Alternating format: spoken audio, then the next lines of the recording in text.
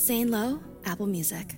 This is the Zane Lowe interview series. I am Hanuman. Zane is out, but in the meantime, I wanted to bring you his conversation with Linkin Park. Obviously, in the wake of tragedy of losing Chester Bennington, the band has found themselves in a very peculiar situation. What do you do with legacy? What do you do with a body of work that spoke to so many people over the course of so long? And 20 years ago, this year, the band released one of the most significant albums of that time, Meteora. The remaining members of Linkin Park touched down here to talk with Zane about what you do with that body of work and the enduring legacy of the band. And it's, let's be perfectly honest, incredibly significant. Enjoy this conversation and then take a listen to the 20th anniversary edition of Meteora, streaming now for the full experience. I'm giddy seeing you, boys. I love it's good seeing to see you. you too, yeah. Oh, man, I missed you. It's so nice to see the three of you. I'm kind of emotional, I'm not going to lie. I mean, we go back a long, long way.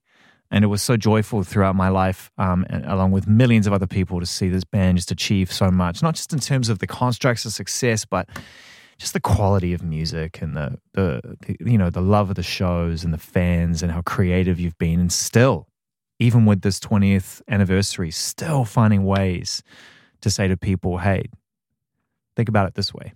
You know? So thank you. It's That's amazing. so It's cool. amazing to see you.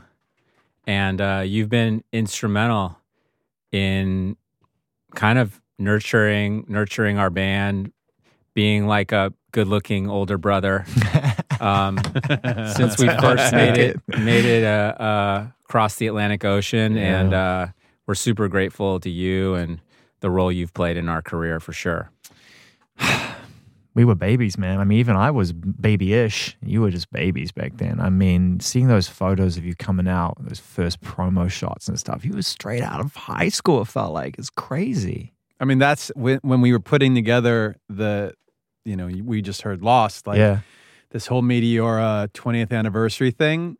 One of the things that got sent to me that I hadn't seen, or at least hadn't seen most of, was there's like a 70-something minute documentary. I call it documentary because there isn't a good way to describe it. It's just like, it's like almost like the on tour version of like home movies. It's just like footage, all of this footage of us from the era of Meteora, the end of the touring cycle on Hybrid Theory, and starting to write music and starting to write the album. So immature, so ridiculous, like awkward as hell. Yeah. I know some of the guys like watched it with their families and watched it with their kids, and their kids are like, "Who is that?" Like, that's me. That's your dad. Like The best part about that for me, I've got a couple teenage daughters, and they're all over me about what I'm going to say but really about what I am wearing in some of these things. I know. And the best part about it, I'm like, I was right there with you. I'm like, they're like, what are you doing, Dad? Like, what the heck is going on there? And for me, I'm just kind of like, well, that's my version of trying to be very cool. But here's the thing. That's how bad I was at it, and that's why I gave up trying to be. But here's the extra beautiful twist in that tale is most people get to pull those photos out of photo albums and share them with their teenage kids and say, look, this is what I wore at around 5-10 people in my circle. Right. You were wearing that in front of 100 million people. So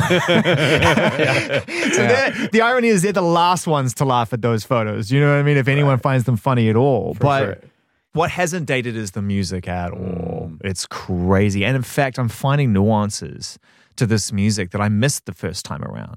Going back to Meteora in advance of our conversation, reminding myself, I'm like, there's so much Martin Gore in this as well. There's so much Depeche Mode in this. cool. I never really got that the first time around. Yeah. Yeah. My brother was like so mad at me at that time because he was like, he remembered when I got my driver's license and I was like, I would have to drive him and our neighbor to school. It was the three of us in the car. Mm. And my rule was, it's my car, it's my music. Like, Yeah, right. You listen to what I want to listen to. Right. That rule hasn't changed, by the way, for the most part. So it was Tribe Called Quest. It was hip hop. It was all hip hop. Yeah. And especially when Meteora came out, and I think there was even a picture. I think we had met Depeche Mode at some point or something like that.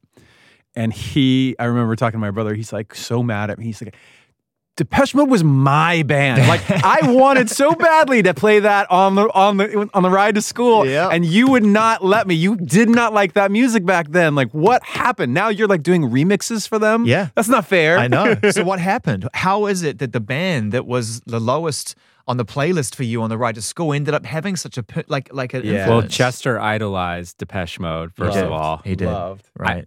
I mean, I feel like he would probably have said, like, this is my favorite band about maybe multiple bands. And I'm sure Depeche Mode was definitely, this is my favorite band. Yeah. I love Depeche Mode. I feel like Depeche Mode has a particularly strong influence on Lost. I really hear the Depeche that Mode as well. influence. I hear that. I can actually, I'm glad that you talked about Chester in relation to Depeche Mode and that he played an essential role in that, because once I figured it out and I heard it, I couldn't unhear Dave and Chester and the similarities in the way that they are emoting.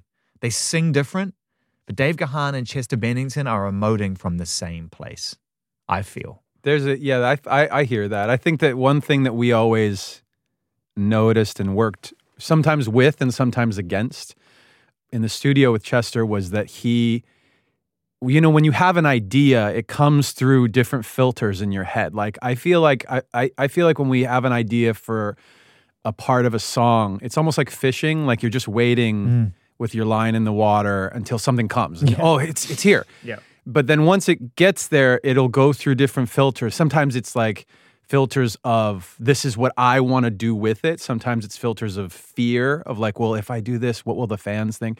Other times it's imperceptible things like favorite other albums, favorite other bands, favorite things. And that one in particular, he would in the studio sometimes sing a thing and one of us or some of us would know, okay, that I know where he's it's going. Coming from his Dave Gahan fandom. It's coming from this is his this sounds like The Cure. This sounds like Zeppelin. This sounds like Jane's Addiction. This sounds, you know what I'm saying? So we'd have these exercises probably more later on in our career that weren't developed yet in the Meteora era. And the exercises tended to be if he was stuck in one of those where it really felt like the influence was coming through maybe too much. This one, on Lost, I don't think it's definitely too much. not. But in the cases when it was too much, you do this fun thing with him. I'd go, okay, cool. That sounded great. Now do it like so-and-so. Like literally, like do it like Adele. Do it like Michael Jackson. Do it like so.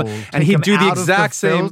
Yeah, and it would rip him right out of that thing. And then he'd listen to it back and go, oh, okay. And then he'd sing it, and because what we were looking for is for him to sing it like himself, 100%. Yeah, and that was one of the crazy things too that I always thought about Chester's voice. Like he had a talent to do, almost to like parrot or mimic so many other different things. Not only other vocalists. Like Mike and I, one of our favorite things would be like, sing this song like this person. Just messing around, like traveling together, like. Do this Adele song, but do it as Al Green. Like do this, like whatever weird combo we could make that would make us laugh or entertained. But in addition to that, he could also be like, okay, now sing that song, but be a trumpet or like be a tuba, and he could do it. Like he could just kind of create whatever you gave him as far as like a sonic direction to go with. So at times I think that the process was in the midst of all of that, like all of his options that he could go with was kind of zeroing in on what's going to fit this song, what's going to be his best expression of, coming from him. Well, yeah, there's a lot wrapped up in that, right? Because I hear his fandom. I hear how he was moved by music. I know he was deeply, deeply dedicated to the craft of music, but I never heard him imitating on any of your songs. So if you ever get to the filter system works because it's entirely him. But the thing that I remember about Chester, my prevailing top image in my head is this kid who could pull it out of him like Lane Staley deep, like the tar that's in there. But he's so goofy. He was so goofy. Like his humor was so goofy, and at times if he was in that mood, he'd just be this insatiable, like, I've got too many jokes and too many things and too many impressions and too much of this. And that's what I remember is this just like lightness. But then you'd hear him and it'd be like, this guy's got darkness Mm. and has to find it. Mm. That's a rare combination in music. Yeah, it was those extremes. I think were a good part of what I don't know. It was an element in the chemistry of the band for sure. Don't you feel like it was just meant to be? And I'm not talking about recent years, but the beginning, the meeting, the thing. I mean, you didn't have a singer and he wasn't in your crew, and you guys, a lot of you grew up and came up together. And don't you feel like have you ever thought about that? Like that just tiny little moment in time, that one person saying that one thing to meet that one person, and then just chain of events, it just unfolds. Yeah, I mean, I remember hearing his voice on the demo. We had like a demo without vocals, and I remember hearing, I think it was like Picture Board. Mm-hmm. I remember hearing his voice, and it sounded like on the same song, it sounded like almost like a girl singing. Like and the verse had a very vulnerable, delicate quality to it, and then the chorus had like this guttural scream. I think both of those elements are present in the song Lost. Definitely. I mean, the verse is like you're talking about, dynamic elements of, a personality. There's the delicacy of the verse in the song Lost, and then the chorus couldn't be more, Eruptive. I should just have you with me all the time in case I can't find the word. Ironically, I don't think that's actually a word. It is now. I like that word. I think it is itemized now. is, but I don't know if eruptive It is now. I don't think I'm going to get away with that on the NYT crossover. Listen, if Shakespeare could invent however many words he invented, then you definitely have a license, my friend. Thank you, my man. He was definitely that. And but then the band was filled with that. Right. I mean, you and Chester. That's what I was thinking. Is that it filled was with contrasts. There was when we needed to have a band, like when the songs and the concept of the album started to, not album, but the approach, like started to come together. We were all already friends, and then we didn't even have it wasn't like I know 20 guitar players. I knew Brad, right? You're a high school band. You're high school friends. We all knew each other, and we knew we got along, and we knew this was a style of music we all liked. And Dave and I were already sharing a bed, literally. Which, by the way, I don't mean that metaphorically. And by the way, this is the one industry where you can get away with not meaning it metaphorically, because every young band shares beds at the beginning, because you can only afford 2 beds for 4 people. For a good couple years, we slept in the same bed. Yeah, well, support each other however you need to. Bedroom. There you I think go. it was a bunk bed. I mean, that's not true. really Were sharing. were you bunking? I thought you were in separate. Dave and I were college roommates. Yeah, I didn't see the bunk all bed they gave era. us was a bunk bed. I don't think I saw the bunk bed era. Don't turn to me and ask me. Those are dark days that I have just blacked out. Dude, tell me. I know. Do you don't know because you never lived with Brad. I came to age 20. What was that I like? came to the apartment and I saw the state of the kitchen and the bathroom. I like to change my You know what I'm hair. talking about. I like to change my hair a lot, if no one's noticed. And one of the things I was most guilty for, I would shave my head Where? anywhere. somewhere. That's a terrible answer. That's bad etiquette. Bad etiquette. It's a true answer, though. And That's then also when we were touring, I had roommates still, and I would leave the remnants and just come back weeks later. It's one of the only things, okay, real talk, because I'm throwing shade, but I'm sitting under the tree. I've had to develop an enormous protective process because I shave my own head, and my wife's just you gotta get your together. If I find your little hair in one more piece of my bathroom cabinet, we're done. It's on the toothbrush. It's bad. Come on. You got to be really careful with that stuff. But I kind of understand where you're coming from, but it doesn't make it any easier on my erstwhile friend over here having a roomie with you. It was a tough period. Yeah. So you know what you're going to do? It was actually, you know what, Zane? Looking back, it was an excellent period to get me ready to tour. That's exactly what I was going to say. There I was you go. most people get to walk away from the college experience and never see you again. You went out on the road for 20 years. Yeah, we were living in a tour bus starting at age 18 while we were in college. Yeah. And Just didn't have wheels. Yeah, the tour bus just never got to move anywhere and never got aired out. This is the thing, though, that brings me back to Meteora, which is just it speaks to the achievement Here's what I loved when I heard Meteora for the first time. So Hybrid Theory comes out. People conveniently ignore the fact that most of the band have known each other for years and that you emerged from high school with an idea about what you wanted to be. Different name, same idea. Ambition was strong. You remember this. Everyone was just like, manufactured, put together, blah, blah. Okay, can we pause on that specific thing? Please. Because this is part of the story of this album. It's the towards the middle and end of Hybrid Theory. Yeah. The rumor began because the band was so popular. I think we're about to say the same thing. So I'm on it with you, and I'm going to ask you a question right now because I'm so curious. Go. So this rumor started in Europe, probably England, in the press. It was definitely in the UK. Right? I remembered reading it for the first time. They're like, oh, this is a manufactured band, like a boy band. After King's College. And they said, the band members didn't know each other. They got assembled by a record label, manager or whatever. Somebody else wrote the songs. It was as dark as most of their music's on tape at those kind of shows because, again, what I said before we were on the air, you came onto that stage at King's College in front of 800 people and sounded like you're on stage at the Madison Square Garden. Like everyone was just like, this is not what new bands come to the UK and do, right? So I smell a rat.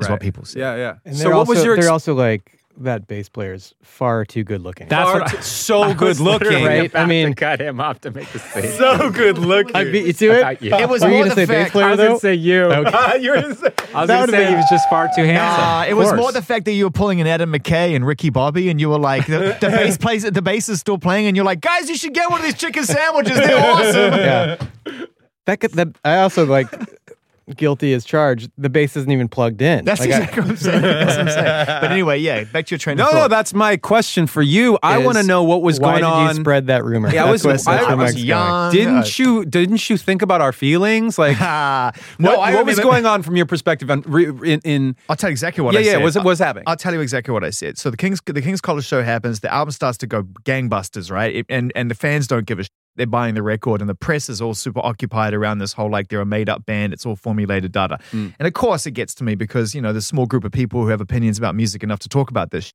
And I remember exactly what I said. I said, who cares? Interesting. Who cares? Because I didn't know the truth at that point. I didn't know your background. I didn't know you guys were friends. And I certainly didn't realize you were going to go on and make Meteora, et cetera, et cetera, et cetera, et cetera, and become one of the biggest, weirdest bands ever. Right? I didn't know that. No one can see the future. I just said, who cares? An album's amazing. Show's incredible. And that bass player is exceptionally good looking. And that bass player who doesn't seem to be playing at all. He's really easy to look at. His name is Phoenix. Just run with it. Enjoy it. He's redefining effortless. It didn't matter. It didn't matter. And by the time the album did what it did, it didn't fucking matter. The only thing that probably really mattered to you is how do we translate this now? Because you had the biggest album on the planet, like in the world. People say that. They're like, I got the biggest album. No. Like statistically, the biggest album on the planet. Fresh out of high school, you've done the groundwork, you put the work in, you found your singer, you're touring it, and now what do we do? And that's what I was going to say about Meteora. What I loved about Meteora was you didn't muck around. You came back pretty quick with an album that built on Hybrid Theory, bigger, better songs in a lot of cases, bigger sound, and did it again. And at that point, it's like, you can all just go off. Like, it's done. We had, part of the reason that this 20th anniversary thing came together, from my perspective, when the question was asked, like, should we do a 20th anniversary package for the second album, I was like, I don't know. Like, I don't want to like feel like I'm like milking this thing, right? Like, the album was the album and everybody knows the story. But we started to uncover the stuff that hadn't been released. And one of the great things about it was we made a point starting mid Hybrid Theory because of some of the things people were saying. We're like, it sounded reactive to me. Like, we'll show you. Well, they just don't know. Like, it's the only problem is that they don't know. So let's show them, let's help them know.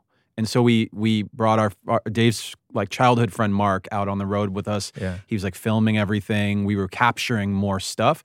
And so that's why the Meteora 20 package is what it is, because we started capturing everything. It's like other bands weren't really filming everything at the time. Yeah. Filming wasn't super easy. You didn't have camera phones. Yeah. So so we were filming and you were documenting it, so we were as to documenting, almost protect the future legacy of the band from this bullshit.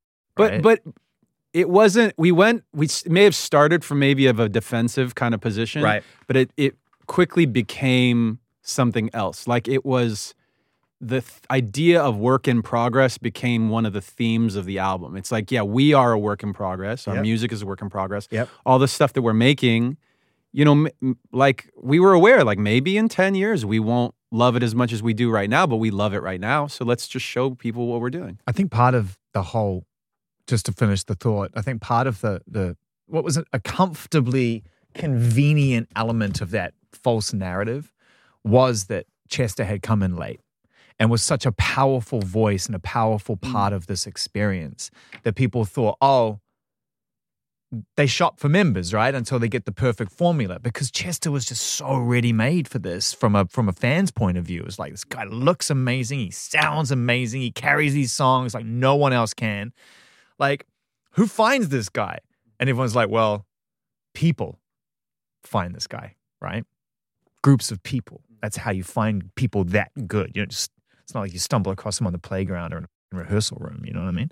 And so it was just so incredible watching you come out like that. Here's the headline. People couldn't absorb it. It's too ready. It was too big, and that's why it was so successful. I think what's like remarkable about Meteora, looking back on it now, is it was a good problem to have, and yet it was a problem that Hybrid Theory did become the biggest album in the world, and we were like 10 years old. Yeah.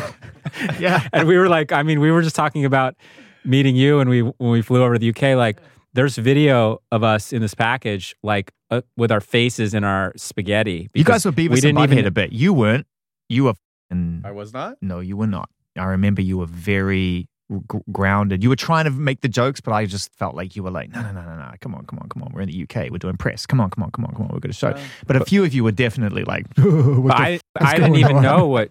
I didn't even know what jet lag. Joe. I didn't even know what jet lag was. Like we were so young, and we did have so much success, and the question was always like, "What are you going to do now? Yeah. Is there a lot of pressure?" And we'd answer like, "God, we suck, man." We'd answer like, "No, but like." The reality was like there was a lot of pressure, and it's not made better by the fact that, people kept asking us that. Yeah. And so to actually like have that platform and have that challenge and to be able to like create this album that we were so proud of was kind of like miraculous. Like it was miraculous it happened with Hybrid Theory. Like it definitely exceeded. Like, we just wanted to get signed, which was hard. Speaking of Chester, like, we still, even when Chester was in the band, we showcased for every label. No one signed us. Yeah. And our goal was really to, like, get signed and make an album. Yeah. Your mentor had to get a high-level job at a label to get you in through the back door. Yeah, no one actually, like, saw us and, like, at that point had signed us. And so, So to be able to make this record and kind of solidify our identity as a band was really kind of triumphant, and it's amazing. 20 years later that we're still here talking about the album. It sounds so sick, man. When I put it on the other day, I was reminded by just not only did you prove your point, but you did so by taking risks. Just some of the scales you were using, the sounds you were using. I mean, strange, odd samples and cool things. Well, that was a point. I think a point of one of the things as I listen back to it, and as I've been talking with people about it this month, I think that I had forgotten that we had this intention of going. Hybrid Theory was our first stab at saying we're taking these different things that we like to listen to that are very specific. And they're and at the time very unusual to put these things together. And then now it's just called music, right? But there was like when you asked people back then, what do you listen to? They would say a genre. They would say, I like this type of metal, like this type of rap, and they didn't like other things. Yeah, but you make a really good point, right? So at this point, I'm a big like rap music fan, right? Like, and I always have been, and it's a big part of what I chose to build my identity around it, blah, blah. And you guys come out and your album opens with a breakbeat. And everyone was dancing around breakbeats. Like, I use a breakbeat and I use a breakbeat and we've got a DJ and la, la, la, la. And so you guys come out and the first thing I hear is this. And I'm like, that's a real breakbeat. Like, that's not, these guys aren't like tourists here. Like, someone in this band knows how to sample properly and program properly and do this shit and make this shit sound good. And then this happens. That's weird. That's emotional. Oh, this is going to be fun. Like, there was so many things wrapped up in what you were doing, and you maintained that weird combination. Like, you never, ever got away from the emotion of your music. People go hard all the time, but they don't always bring the emotion along for the ride. I think with Meteora, there were layers to expanding the palette. Like, Hybrid Theory had our first, we got 12 songs at defining the palette to you. And then one of the benefits of having a second album is to double that number, like to say, okay, cool, you understand this much about us. Let us fill in a lot of gaps and add a whole bunch of other color. So all of a sudden you have, programmed elements on the record like faint, like some of the sounds on numb, some of, and then especially Nobody's Listening, which is a rap song based on a Japanese flute sample. You've got Session, which references like Aphex Twin and Square Pusher and electronic music we like. Breaking the Habit, and then most changes. importantly, you've got Breaking the Habit, which when we made that, we said we're going to do a song that's going to be dark, emotional. It's a single. It's going to be no heavy guitars. It's going to be no screaming. It's just going to be a powerful Linkin Park song. And I remember how hard we went. Do you remember how hard we went with the label to say, like, you guys can do other singles and stuff, but this one has to be a single. Do you remember that? That was it was a real kind of like they were looking at each other going like, but you guys are known for the other thing. It's a great point because it's easy to think about how Meteora connects with Hybrid Theory, and it's also easy to forget like how risky that was and how expansive it was. From. Breaking the Habit, perfect example. That never could have been on our first album. I look at Breaking the Habit lyrically and I read through it. It's like many of the lyrics that are written and performed by Chester and yourself, heartbreaking at times, a lot of self-reflection, a lot of searching for identity through pain. But what was interesting for me about Breaking the Habit, going back to it, is it's almost theatrical. It's almost like a high-level Tony Award-winning theater production. To the point when you're repeating that, I'm breaking the habit, I'm breaking. It's like that classic thing of like, we're going to carry this cadence over until we've reached some kind of emotional high point, but we can get higher and we can get higher and we can get higher, and then we will land this thing. And I'd never heard anyone in modern rock music at that time take on all of the elements you just said and pull it off. I think too, the element we're leaving out, like when you say breaking the habit, you actually like, I see breaking the habit. Yeah. It's extremely visual for me. And so I think that the element too that we're leaving out in this so far is the visual element of the band was never like the second thought of like, oh, how are we going to bring this music now to life and have a visual component. Like Mike and Joe went to Art Center, which is one of the best art schools in the country. I took high school classes with Mike there, so you could tell where my ceiling is reached. And working with Frank at Warner Brothers, who we've worked with for forever, and Delta on the Meteora wall, like the visual art was always primary in the band's mind, and I think this is one of the most kind of beautiful expressions of that. I always, as a joke, I always tell people, young artists, young musicians, whatever. What's a big piece of advice? I always tell them, get a visual artist in the band. I mean, we're just lucky enough to have two, because it is such a. I see so many bands that either don't enjoy that, don't look at it as being important, or just don't have anybody directly in the band who can really like steer that ship. For us, we've always had this, I think we take it for granted that we've got that interior in the band with Mike and Joe both, where like Breaking the Habit as a video being a great example, like Joe was able to take that, work with those guys. At no point did I ever feel like concerned that this wasn't going to be coming from a voice in the band. And, Well, actually, a collective voice. And the cool thing about the way you did it was that Linkin Park became the focus because you were able to build art and visuals and ideas around the band and around the collective work. And it didn't just become the Mike show or the Chester show, as it often does when you put this in the hands of other people.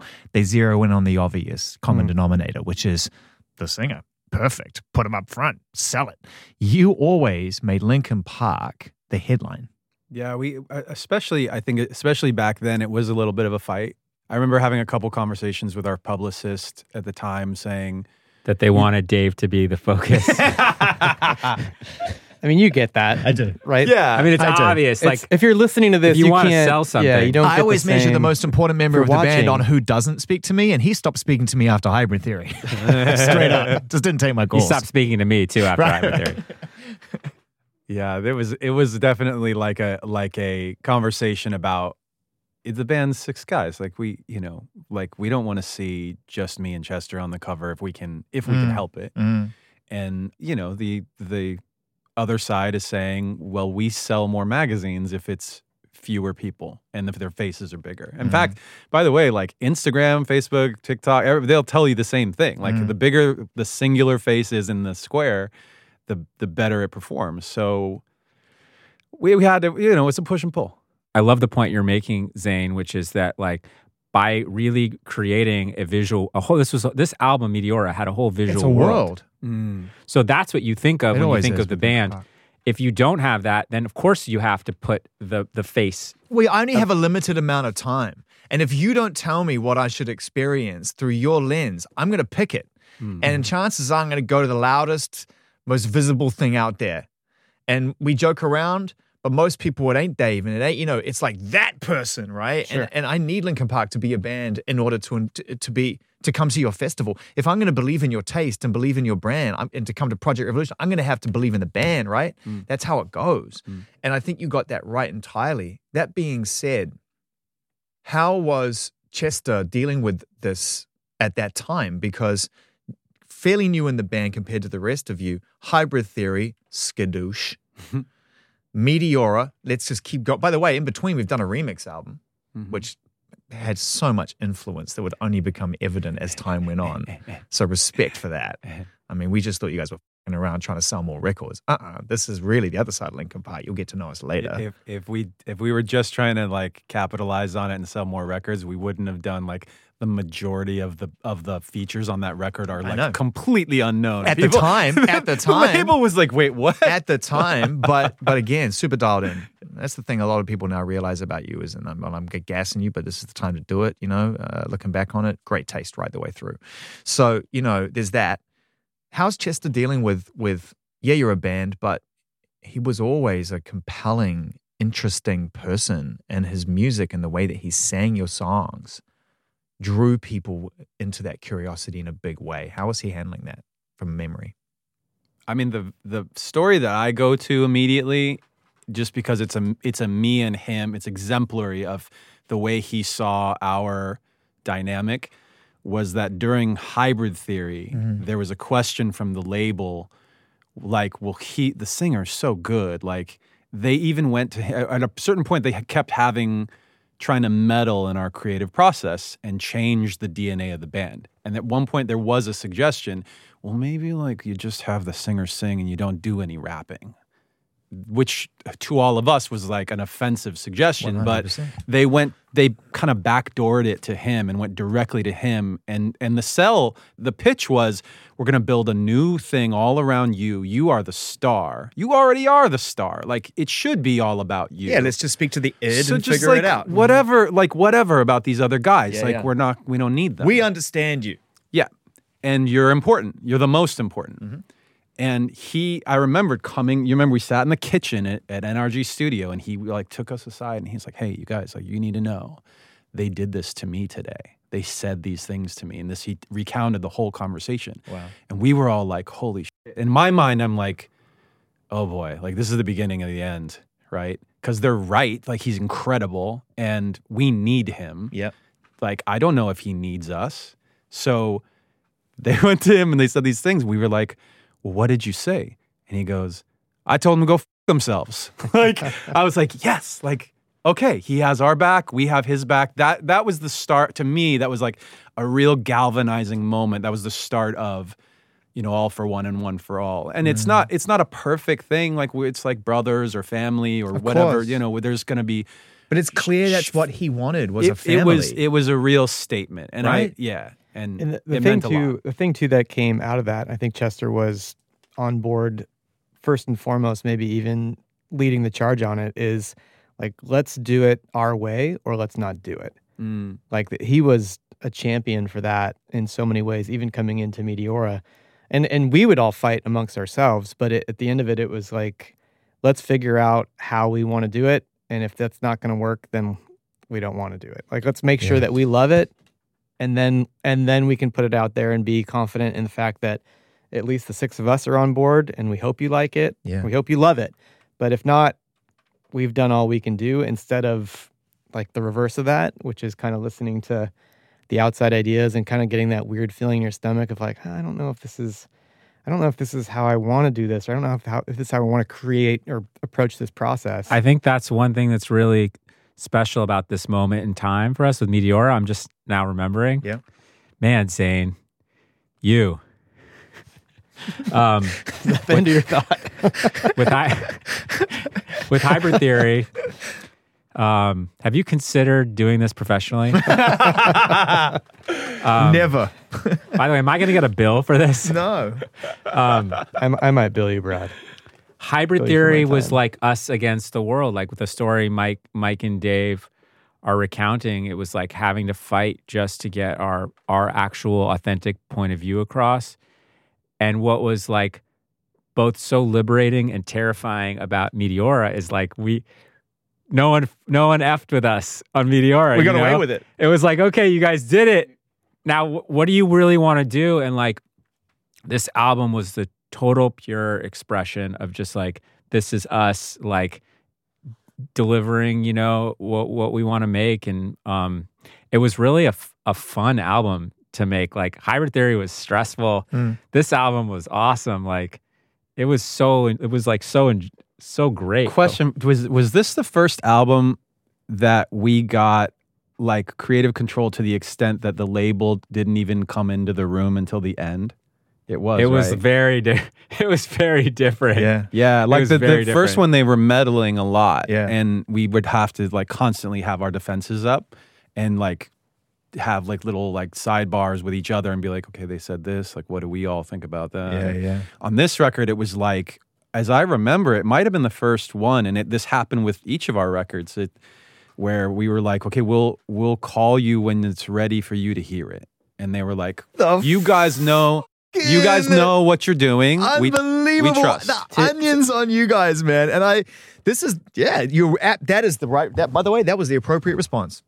Shrugging his shoulders. Sorry, like, that's what happens when you go sell read, more. Go read Rick Rubin's new book. It's the artistry and the you gotta impress yourself first. You gotta make the songs that you go, damn, that's a good song. Like, if no one else likes that song, I know I'm on good footing because I think it's great. But see, these are the decisions that get made that grow the tree a few more feet toward the sun, that allow the artists in 2023 who have that attitude to sit beneath the shade. And you didn't have that. That's why I say the onions on you. Like, who was doing that after their debut album before you? Very few artists would have done that. You're in the Warner Brothers machine, kids. You got to do as you're told to some degree. No disrespect, but we're a business now. You want to go and play around on your own time? Do it on your own time. And so you were doing it on their time. That's sick. And that's why that album doing what it did. But it's interesting, like the success of that album, I'd imagine, threw up some other questions just for you as a unit, which is we're 2 for 2. We have real infrastructure around us now. We're a business as well, and we have to think like a business, right? There's no point in us doing this. It's like Paul McGuinness always said to you too, there's no point in just being in art and not focusing on the business of art, right? You got to be able to handle both. And so what were some of the challenges that Meteora threw up for you looking back on that?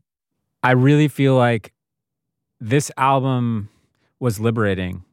I really feel like it was liberating for us because it's easiest to compare it to Hybrid Theory. Hybrid Theory was all, pushing the rock up the hill like with people actively pressing against us.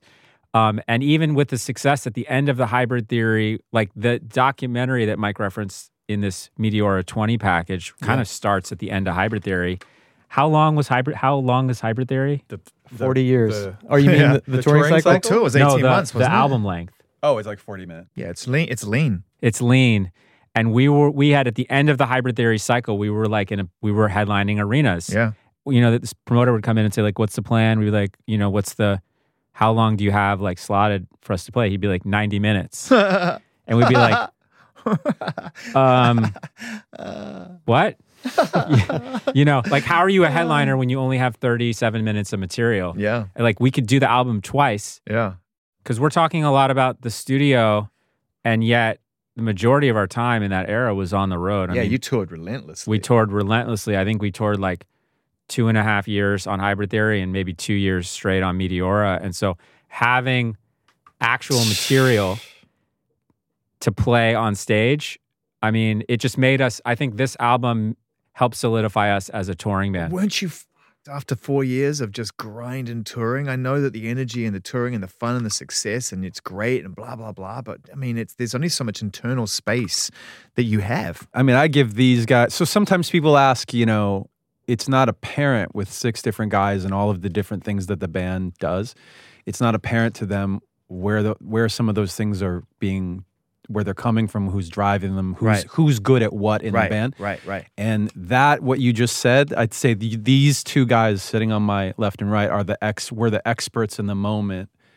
They were I think Brad and Dave were the ones who, towards the end of the Meteora album cycle, probably starting earlier, but really like coming into focus at the end of that album cycle, that said, hey, our lives just changed a lot, you guys. Yeah. Like, we were, 1 minute I was like literally making beats on a cassette 4-track in my mom and dad's house, and now we're here and we've got an album, a thing that is happening with Jay-Z. Like, we're in an entirely different, not only phase of life, but like something happened that's very big, and we need to take some time to like reflect on it and talk about it. And no one else is going to be able to like guide you through it. It's going to be the 6 of us with each other and the 6 of us looking at ourselves. It wasn't without its challenges. You know, I would hear reports that, you know, Chester was struggling. I don't know if other people were struggling, and if so, how they were struggling and what was going on. And I just sort of wonder, like, looking back on that now, how you did navigate through those choppy waters, because 6 people in a band, someone's life goes on, guys. And Linkin Park can't protect you from life. You can only control so much. And even then, that's a perception issue. So as life's going on around the success of the band, how that balance was and how you came out of that, and perhaps where it was kind of at its most difficult. Youth. Oh, you ignore it. Youth. Well, there's energy, right? I'm saying, like, young people, man, like a 22-year-old. Yeah. Just send them out into the world. Yeah, right. I mean, but it was it's a fair answer. I think youthful exuberance was a strength of ours. I think having like a real brotherhood, the 6 of us, to keep each other grounded was a huge plus. And I think ultimately we did, you know, as Mike mentioned, really talk about, like, you know, we need to cool it. You could always play more shows. Is that part of the reason why you love the idea of working with Jay-Z, apart from the fact that he's Jay-Z, was that there was some mentorship there, subconsciously, perhaps? I don't think that was the thing. I think we got that. We got a little bit out of that as a byproduct. Yeah. I think that's why we worked with Rick Rubin, though. Like, I think we headed into Minutes to Midnight and into that relationship with Rick because we knew he was a well of information beyond music. What's one of the prevailing sentiments or observations or philosophies that he saw that you kind of needed and imparted with you at that time that really helped you through that time? I mean, this is now foreshadowing the next album. We talk about Minutes to Midnight, right? Which came after Meteora. I think what might seem commonsensical looking back at it retrospectively, I think it was a radical concept that when he met with us, he very kind of gently opened up the possibility for us to do something completely different than what we had done before. And that never would have even, it wouldn't have entered my mind. Like Right. I would have seen our trajectory as like a line. And I think he saw it as, three-dimensional. Yeah. I actually remember it differently. That's so interesting because I remember us sitting in his library meeting With the him polar bear? the first time. There's like a bear. I remember. thing in I went to that house. Yeah. That was a beautiful house. Yeah. So yeah, I remember him asking us, "What do you want to do?" And I remembered all of us, every single person, when they listed off, this. Every single person said, "I want to reinvent the band. Like I want to do something that kind of like wipes the slate clean and do something different." But he was, and I remember him. I know he said at the end of the conversation, "That is the reason I want to work with you." He's like, I wasn't, to be honest, I'm always making up my mind whether or not I want to work with somebody. When you all said that's the moment. I think too, like to what you were asking about on Meteora and all the process of going through that, I always think back, like it's easy to look back on things from any perspective and then kind of like reverse engineer it. These are the things that were happening. This is why blah, blah, blah. And this is why it was a smart decision, et cetera, et cetera. But if I put us back into those moments, I just think, we were a set of guys who were kind of going through a lot of crazy stuff and trying to figure it out as we went. And in the process, a lot of I think we had more wins than losses, but we definitely had both. Ups and downs. Yeah. So, but in the process of it, it was just, I don't know, there wasn't as much of the science to it or the pressure or the grandiosity.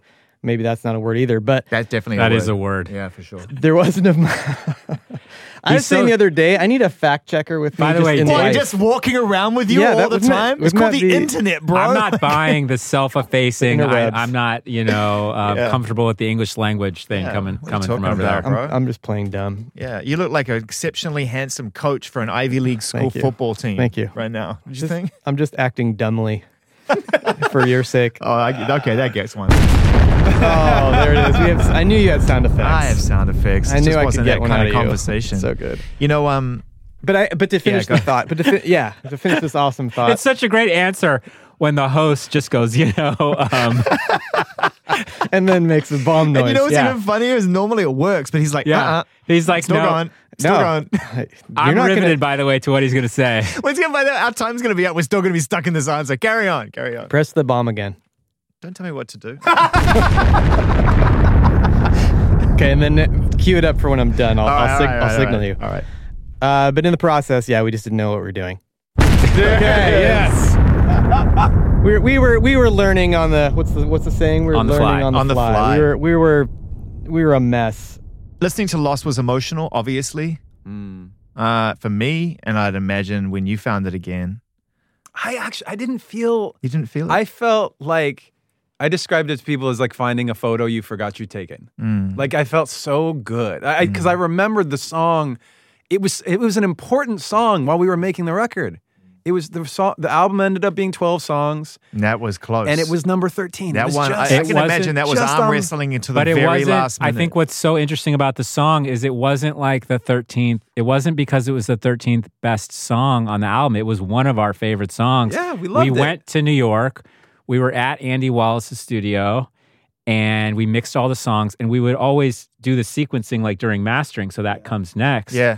And so our intention with Hybrid Theory, with Meteora, with Minutes to Midnight, with all of our albums was always to make an album. The album was our medium. Like certainly each song was important, and we wanted the album to tell a story. So it wasn't like, these are just the best songs. And it's the most fun. Track listing is fucking fun. It Putting is shit fun. in order Love and it. giving it a sense. It's one of my favorite things. Love So it. what was so weird is the song that we loved when we were working on, I recollect when we were working on the sequence, we didn't know where it didn't make sense where it would go. Like I have a theory as well. I think because Numb's the last song on the conventional album, I think that it sort of it made the you're right. decision for you because it's like, well, if it doesn't make it before Numb, it can't go after Numb. Right. and it had some kind of DNA, emotional DNA that Numb has, Yeah, right? yeah, yeah, and so definitely. we like didn't need. The weird thought was like, okay, let's actually hold the song off the record because, we have Numb. Numb will hopefully have its moment in the sun. And then maybe at some point,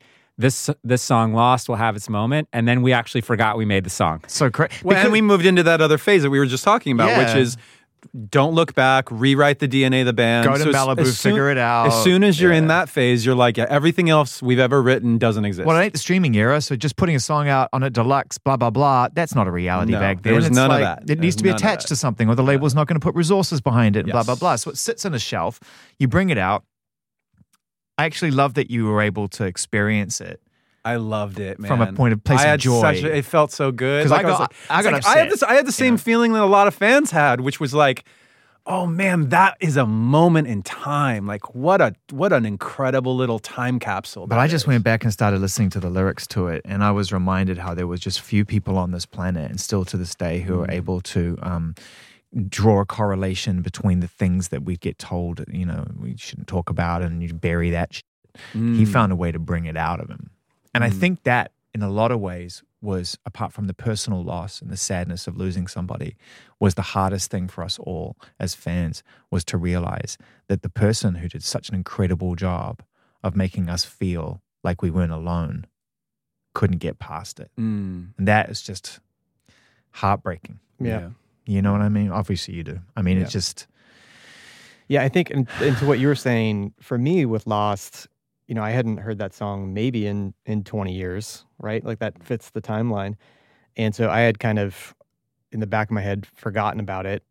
And so that when I heard it, there was that discussion of like, has this ever been released? Like we didn't even necessarily know if it had gone out somewhere. And then it came back like, no, this has never gone out it's never been on a fan club CD. It's never been on a Japanese B-side extra track. It's never been in any of those places that sometimes you use these cool And it's really tracks. good. Most people pull it out and it's just like, it's 70%. That's why it didn't make the album. Like, it's really good. Yeah, so all that stuff goes into me then saying like, okay, I need to listen to this song, like have that recollection of what it was. And I listened to it and I was like, okay, obviously I immediately remember the song. And it was a weird mix for me of so much excitement hearing it kind of like almost as the first time because it had been so long, and just hearing like Chester's voice in that presentation and not having, a deep connection with it yet, or at least having 20 years removed from that particular moment in time of his recording that song. But then also having like that, it kicks up that feeling of like, man, like I just miss this guy, And so there is that. I think of a lot of our fan base has that kind of a conflicted feeling also. It is conflicting. It's beautiful to hear, but it's that. Yeah. It's that. And it's the fact that you can listen to it and that's part of the experience and not the whole experience is a real sign of growth. And it takes time to find life when life changes, right? And life does change all the time and we're always one step behind it. Was there a period in time when you just couldn't listen to your music, like after Chester left? Like... How did it affect you, Brad, in terms of your feelings about Linkin Park as a part of your life? Yeah, I mean, it's definitely easier to listen to things now, having had some space from that moment. And I think we did celebrate the 20-year anniversary of Hybrid Theory, and I think that was more painful charge of emotion. Watching like the DVD of this, and you were talking about like Chester's like silliness and. That's definitely not absent from the home videos. I think they were actually videos at that point. Yeah, literally. It was literally chuck tape. a VHS tape in your It was thing. digital tape. Yeah, that's what they called it. That was the they called future. It digital tape. That was the future. Yeah, there's more like lightness and joy for me personally, like in revisiting this album at this moment in time. Yeah. And with the song Lost in particular, I'm just really proud of the song. Like, I'm proud of the work we did back then. One of the goals of when we were making this album was like to make something that was timeless. Like, we said that in like our interviews. Like, we want to make a timeless album, and like, it's kind of like moxie to say like, who's, like who are you? What does that even mean? And you're 20. What does that mean? Timeless, Well, I loved it because you doubled down on the distrust you got at the beginning. You were like, well, we're not going to apologize. We're going to make a better record.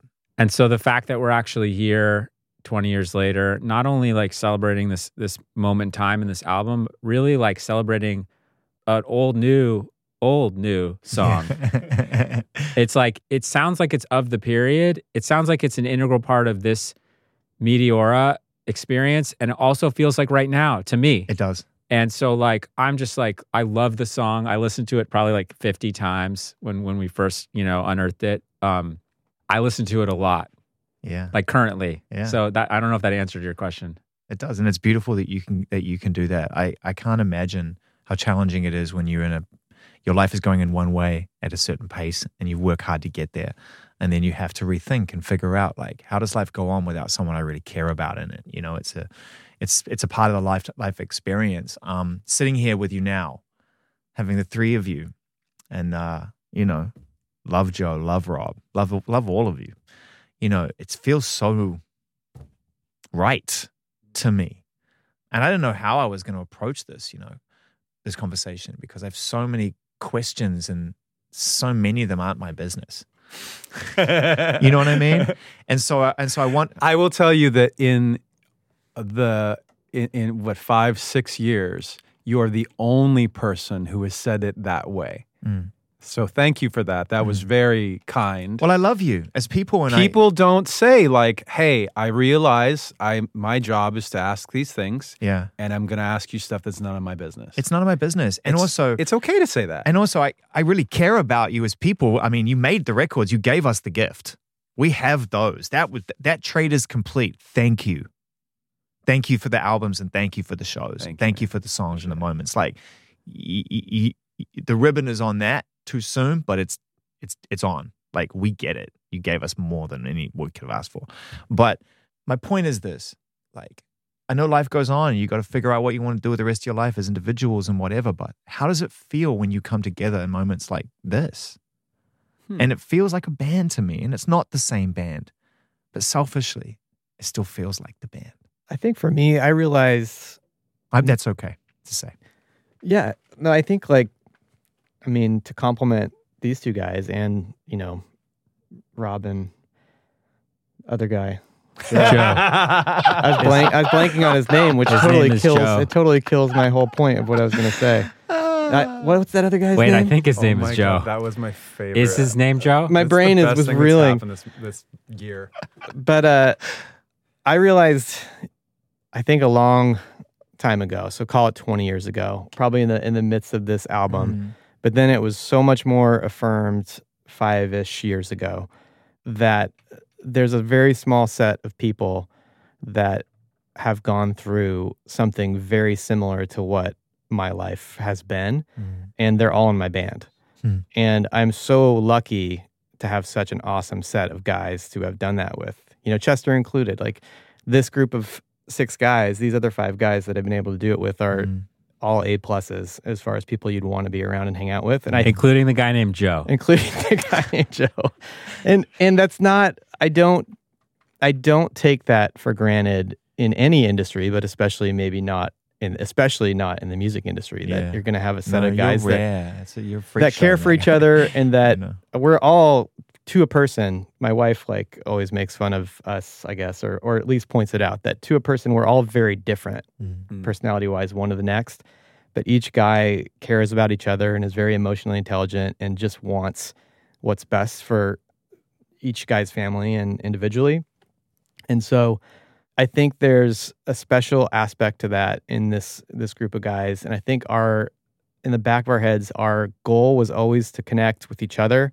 First and foremost, we see each other as very different from person to person, but we wanted to find things that we had in common musically that we loved and that we could really passionately invest ourselves into. And then almost secondarily, we wanted that to connect with other people. We wanted that to be able to communicate and kind of connect with anyone who's coming to our music. So there's been this... That's the right order of events, by the way. That's the right order. Yeah, and so the process, kind of as I looked back at it or zoomed out, whether it's Meteora, whether it's everything, the process that I've always loved that we've stumbled upon is trying to figure out, first and foremost, what do we love and what are we passionate about? What do we get excited about? And then how does that connect between the 6 of us? And then taking the next step of how do we share that with others, and how do we connect, and how do we become a community in that sense. Like, where do we find common ground? And I think it also can't be said enough that because you're referencing like this is personal. Music is personal. Like we weren't like reverse engineering a thing. Like we were trying to speak truth and make stuff that we love. And the hope is that someone then connects with it and invests their own story, writes themselves into the experience. And fortunately, that happened for our band.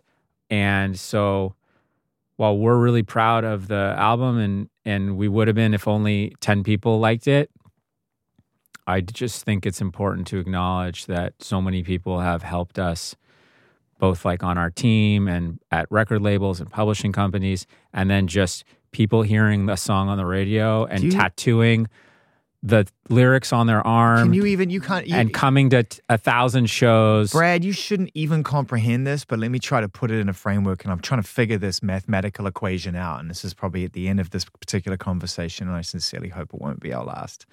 I love Joe and I love Rob, and I hope we get a chance to do this again, but let's just finish with this little math. So we've done a really good job of taking songs and taking artists and taking the people that make them, and we all of us, even as fans, we sort of put them in this kind of easily distributed kind of experience of like, oh, this is Linkin Park and these are their songs, and 12 songs, one album, Meteora, boom, you know what I mean? But what we don't realize is that that's just the start. And every time that somebody listens to Numb or Breaking the Habit or any of the songs on this album, their life has changed for the better. They don't listen to music for bad. You don't do it to punish yourself. So your life is better. And then you share it with someone else and their life is better, and their life is better, and their life is better. And then the show and the story gets told about the Linkin Park show and the and it dots forever. And so if you think about the reach and the distance that your band has had in the music that you make, you've affected millions and millions and millions of lives, and you will continue to affect millions and millions of lives. It will never stop. There's no end to this. So it's fucking incredible. I'm so glad I'm in this life. I'm so glad we're still here. I miss Chester as a fan. I didn't see him enough, but I always loved him. And it's great to see you, and I appreciate you always. It's great to see you. It's great to spend time with you. Thank you for being such an integral through line in our whole journey. And like, it's just amazing to share this kind of celebratory moment with you. So like, thanks for all your thoughtfulness. Yeah, it's really awesome.